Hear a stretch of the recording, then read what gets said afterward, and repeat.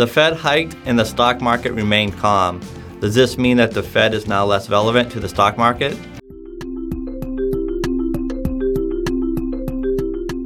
In a move expected by all, the Fed hiked interest rates 0.25% last Wednesday. The market was prepared for such a move and ultimately was a lot more interested in the pace of future rate hikes.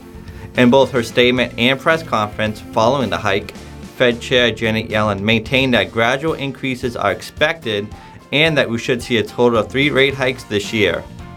This language was in line with what the market was expecting to hear, as some worried that the Fed would have upped its target to 4 rate hikes this year. With the market and the Fed on the same page in regards to future rate hikes, the question now becomes, is the Fed less relevant to the stock market? And now do the actions of the European Central Bank and the Bank of Japan carry more weight? If those two central banks also start to tighten by becoming less accommodative, how does that impact interest rates here at home and around the globe?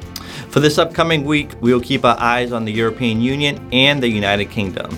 Prime Minister Theresa May will invoke Article 50 of the Lisbon Treaty on March 29th, and this will start the process of the United Kingdom leaving the European Union. What we will be watching is how the European markets respond to the build-up to these talks and if there is any extra volatility as a result.